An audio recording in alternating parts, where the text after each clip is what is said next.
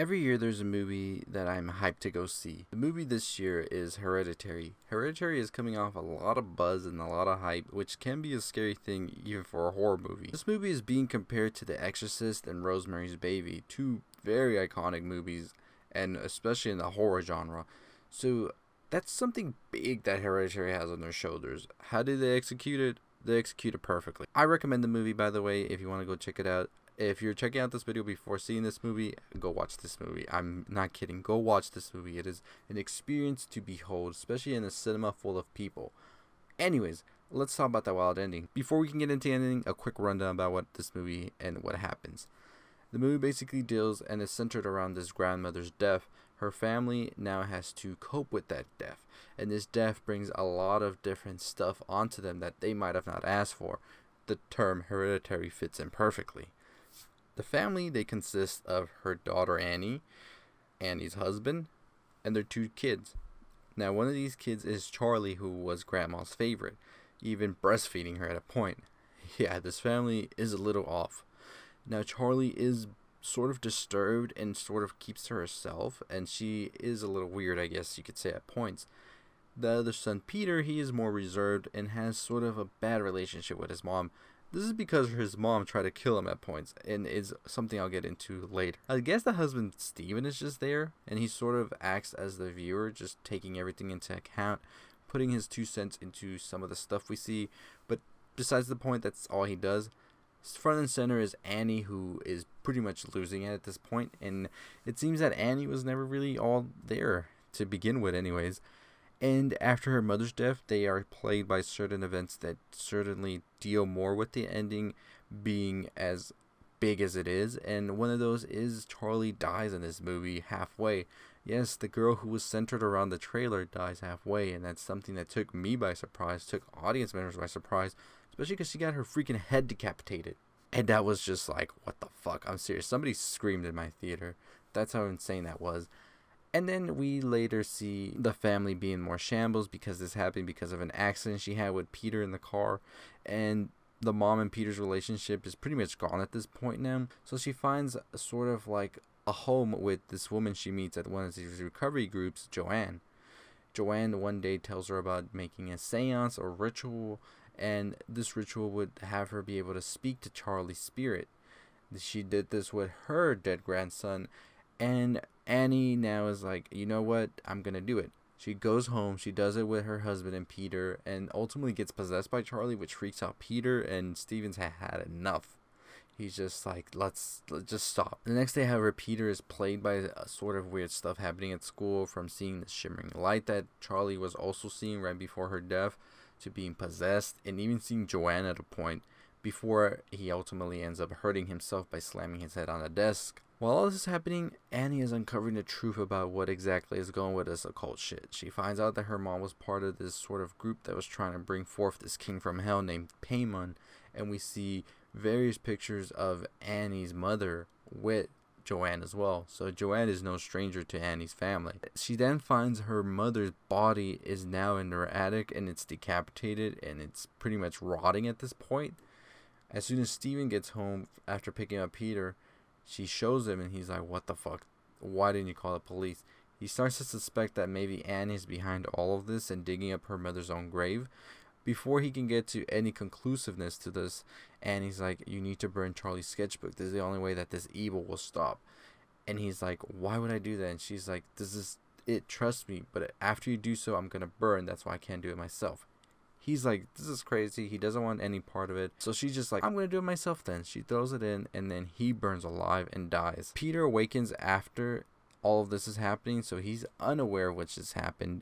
He goes down, he sees his father's dead body, and then he sees a naked man standing behind him before he's chased by his mother into the attic, where we see that Annie's mother's body is gone, and there's sort of a ritual candlelit going on. Before we can even comprehend what's going on, we hear this really like nerve-wracking noise that gets under your skin, and it's Annie seesawing her head off before Peter sees a group of dead bodies just watching him and her do this, and he just jumps out the window and he dies. We then see that shimmering light possess Peter, and then his body reanimates, and then we see Annie's headless corpse go up the treehouse, and then Peter follows. or whatever's possessing him now. Once he enters the treehouse, we see a group of naked worshippers there, and they're worshipping a dummy with Charlie's severed, rotting head. It gets creepier, trust me, because bowing down in front of it is Annie's mother, and Annie decapitated as well, bowing down to whatever they want to call this. And then we hear a familiar voice. It's Joanne, and she's crowning Peter and says, "Everything's okay now, Charlie." And then everybody hails Paimon. End of movie. What the fuck just happened, and where's the nearest priest? Are your first thoughts after watching this movie? As we said, the grandmother was into some occult shit, and she was going to do this ritual with her group where they would bring forth the king of hell, Paimon. And the only way to bring him forth, as we saw Annie read about it, is through a male host. And I think this can also be a time that we can look back and see that the grandmother has been trying to do this for a long time. As Annie points out, she had a brother who committed suicide because he said he heard voices in his head. This could mean the grandmother was trying to use him as a host first. And for a fact, we know that the grandmother knew of all this was going to happen, because one of the notes that Annie finds when the movie first starts is that note of her mother telling her that all these sacrifices that are going to be made are going to be for the better for everybody. And we're thinking, what sacrifices? But by the end of it, we were like, oh, those are some fucking sacrifices. And so I believe that Charlie was always meant to host Paimon's soul until they were able to find another male that would be able to host the soul. And this is why I think the grandma even breastfed Charlie, because I think she was trying to feed the soul into Charlie, because this is her king. Because as we see at the end of the film, her picture has the word queen above it, and we see her in those photos in that wedding dress being showered in gold coins.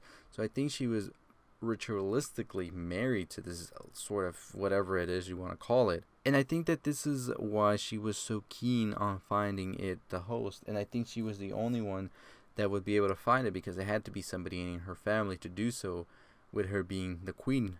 Now Paimon does bring forth riches and knowledge to this group, so they would do whatever it takes as well to bring this forth. And I think this is all like, I think Charlie dying by decapitation was no accident. I think all of that was set in motion after the grandmother died, and the group really wanted it all to happen. And I think this is a reason we also see that Joanne had pictures of Peter in her table in a sort of ritualistic manner as well, because she needed Peter's body, because this is the line of heritage from the grandmother. So it had to be somebody in that line, and there was nobody left but Peter. And as to them calling both Charlie and Paimon by the same name, and I think that has to do with both of the souls being one. I think at this point it's just become one, because I think throughout the whole movie Charlie and Paimon were the same like person. I think it was just Paimon was more suppressed being in that body and not at his full strength, as to oppose now that he's in Peter's body, he's pretty much free to do whatever he wants. So yeah, by the end of it, the group finally gets what they wanted. They were able to complete the ritual, and as we know, Paimon is a collector of heads, so they needed to have those decapitations happen. And Peter ultimately did die, and his body was there for the taking. And that's it. That's it with the movie. It's pretty straightforward, but you really start looking back into things, and you start to make more sense of what was actually happening and what actually was the truth behind it all. As for Annie, I think her sleepwalking was just her trying to make reason of this, and I think her wanting to kill Peter throughout was not more malice, but more of trying to save him from whatever this occult group was trying to do. And I think this is the reason it happened with her sleepwalking, because in reality she couldn't come to do this, but if she was sleepwalking, it was just her subconscious acting. So anyways, there's a lot to unravel with this movie. I'll be making another video about that as well. What are your thoughts on Hereditary? However, let me know in the comments below. I'd like to know. Like, we could actually discuss this movie for a while, and we still can't get nowhere. But anyways, as always, if you haven't already subscribed, go ahead and hit that subscribe button. Go ahead and hit that like button. Go ahead and share all that good stuff. As always, I'll see you next time. Stay positive.